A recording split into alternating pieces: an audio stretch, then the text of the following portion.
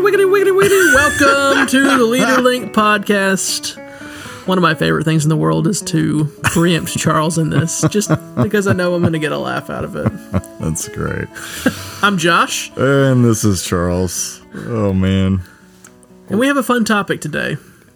That's going to be an interesting one nonetheless. So I recently gave a talk, and I say recently, this is going to come out sometime in January probably, but in December, I gave a presentation at the Adult Protective Services Conference for Texas about a collaborative approach to a complicated case. And just for some background on this, at the time, I was working with the mental health unit and the police department, and we had a case that involved a lot of components. APS was involved, that's Adult Protective Services. Our fire department was involved. The courts were involved. Property standards was involved. A lot of people were involved. And so in government work, a lot of times people operate in these silos. So you have, the police department's doing their thing. APS is doing their thing. The fire department's doing their thing. And some of these complicated cases will never really get going, will never really reach a destination or a positive outcome unless these silos can be broken down somewhat and the people work together. Right. And so we called it a collaborative approach, and the idea is that each of us plays an integral role in this, but you have to have leaders who are willing to work together to share the information that you can share. You know, right. Sometimes in these cases you can't share because of HIPAA certain pieces, but share what you can share so that we all can come to a positive resolution for this person. Now, I know what you're thinking, Josh. What am I thinking, Charles? Well, if all these people come together, who's the leader? Somebody summoned you guys to solve the problem, didn't you? Yeah. Who was it? Oh, well, that was a number of people. In this case, yeah, the family, the court, the fire department, we were made aware of a lot of different. But this is the thing: is that referrals were being made to all these other places too. Right. So, who made the call that said, "Let's all get together and solve this problem"? It was either me or the APS supervisor. Okay, yeah. And so who was the one who was coordinating the strengths or expertise of each individual agency?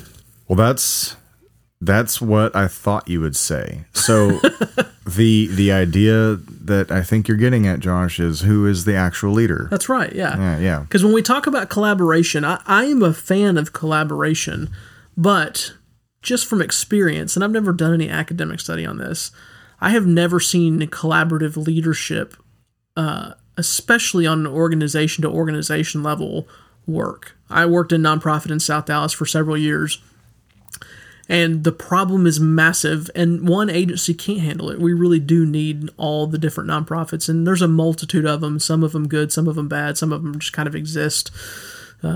But the problem that I always faced was everybody always said, here's the problem, let's collaborate to solve it. But then when you have somebody step up to lead, nobody wants to follow, right? And say, hey, you have this expertise, here's the problem here, go after it. Here's the problem here, you have an expertise or a strength here. This is where we are, and we're not gonna push people around, but it's obvious that this is what you're good at. That never worked. And that's why I think we still have such a huge poverty problem in Dallas, is because resource-wise, money-wise, people strength-wise, I think we could solve a lot of the problems. But because this collaborative leadership myth has been perpetuated, I think it's just a bunch of people that get in a room and talk, you walk away and nothing happens. Well, we also have a problem in society at large, and I think this is perpetuated by social media, where people will point at a problem and say, somebody fix this. Right, yeah.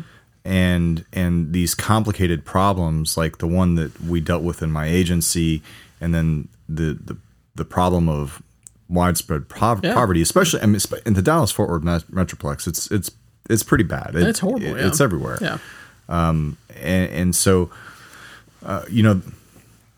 all these different agencies, organizations, departments, divisions, the way it's been set up is that it's almost structured so that it's required to work in silos. Right. Funding goes to certain silos. Decisions are made within certain silos, within or with limited information, only observing your piece of the pie. And that's where I think the problem is, hence the impetus for this episode. But in our case, we had to figure out who was going to take the lead. And this was actually a whole discussion in our workshop presentation at the conference, is who takes the lead. Well, there are certain limitations to each of these things. So, for example, in the court system, once the arrest was made, that was kind of where that ended, except for following up with bond conditions. The fire department was going to keep their case going long term, regardless. So, for example, like we were doing this presentation at Adult Protective Services. Well, one of the points that I made is that nowhere in the state law, no statute, no procedure or anything does it outline a case like this and say, in the event that this happens, this organization takes the lead. Right. At least not that I'm aware of. Right. If it exists, then somebody please send a message, right. info@jcleadershipconsulting.com. It'd be great to know. Yeah. So here's what we did, is we basically partnered with APS and said, and the leader of that unit was extremely strong, and meaning that she had the foresight to understand that we had to work together.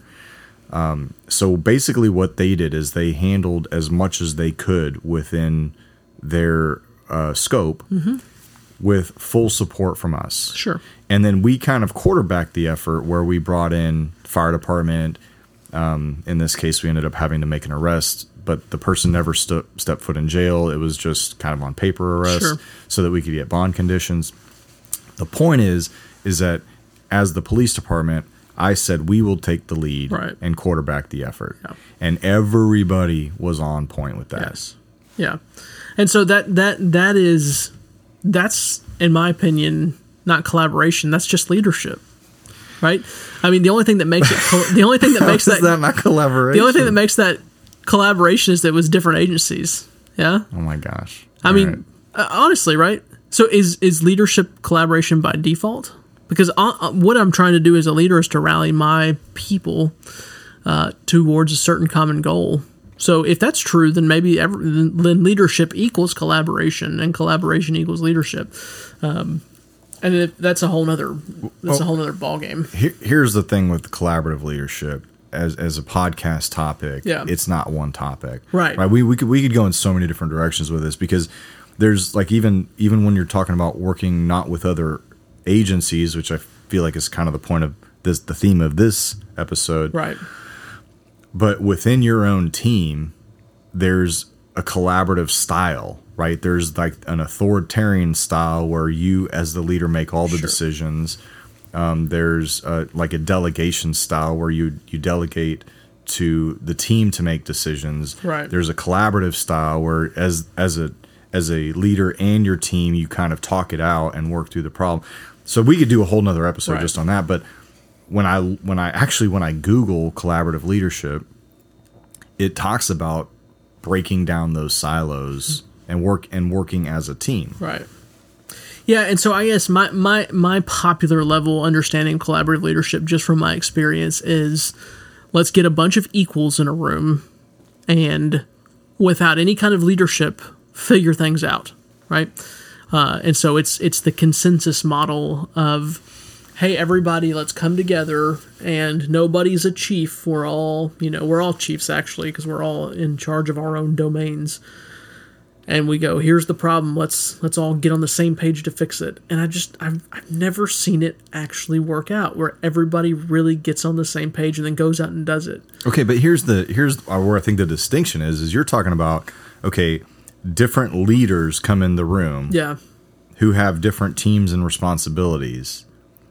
And you have a bunch of people who have authority to work with their group, but nobody wants to take ultimate authority of the leadership team's decisions. Correct. Is that what I'm getting? That's correct, yeah. Okay. Yeah.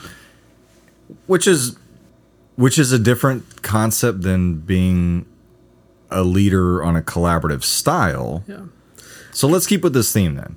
Let's keep with this theme. Okay. Because all I hear when I hear collaboration, the way you're defining it, is working together. It's just another fancy word for let's do what we're supposed to do, which is work together to achieve a common end, right? I mean, so, and maybe that is what collaboration is, but that's just not my experience of, and especially working in that nonprofit sector. That was the buzzword among all the funders and all that thing. So I just have a jaded opinion. So as we finish this episode, we're gonna stay on this theme of talking about working with other agencies, businesses, departments, whatever. Let's do a whole nother episode someday about just being a collaborative leader with your own team. Okay, deal. Yeah. All right. So in the nonprofit world, let's go back to your experience. What were some of the challenges that y'all saw when nobody would step up to the plate as the leader? And by the way, let me ask this as somebody who does not know the answer. Who would have had the opportunity to have the ultimate authority or decision making over that? Well, I think, there's the reality in which, and I don't think government can solve every problem, but if like there was at one point there was a mayor's task force on poverty, right? And so the city was trying to get people together to solve the problem. And I think part of the issue with that was that so many different agencies are out there that have so many different premises for the reason for poverty, right? And what are the issues? But nobody is willing to really dialogue about that. I think that was one of the biggest issues that we faced, was nobody wanted to sit down and talk about what is it that really is the root of poverty, right? Is it lack of funds? Is that really the root of poverty? And most people understand intuitively that that's not the root of poverty, but all of the agencies that have been created are to solve that problem, right? So I think one is there's no commonly defined issue. But I think if somebody was to come out and say, "Hey, this is a problem. Here, let me define it clearly. Here's how you and you can solve it. Here's your strengths and weaknesses. Go after it." I think people would have got on board with that, right? But instead, it was just. And again, if you have a strong leader who's willing to step into that and ruffle some feathers because people don't agree, then you have, I think, a good ability to quote unquote collaborate. But unfortunately, it's very airy and fluffy and light, and go, let's just do our best. Oh my gosh! Well, I mean, I've served on boards, or not boards, but coalitions where that's what the first 30 minutes of the meeting was. It's let's pat ourselves on the back for all the great work we're doing. Yeah.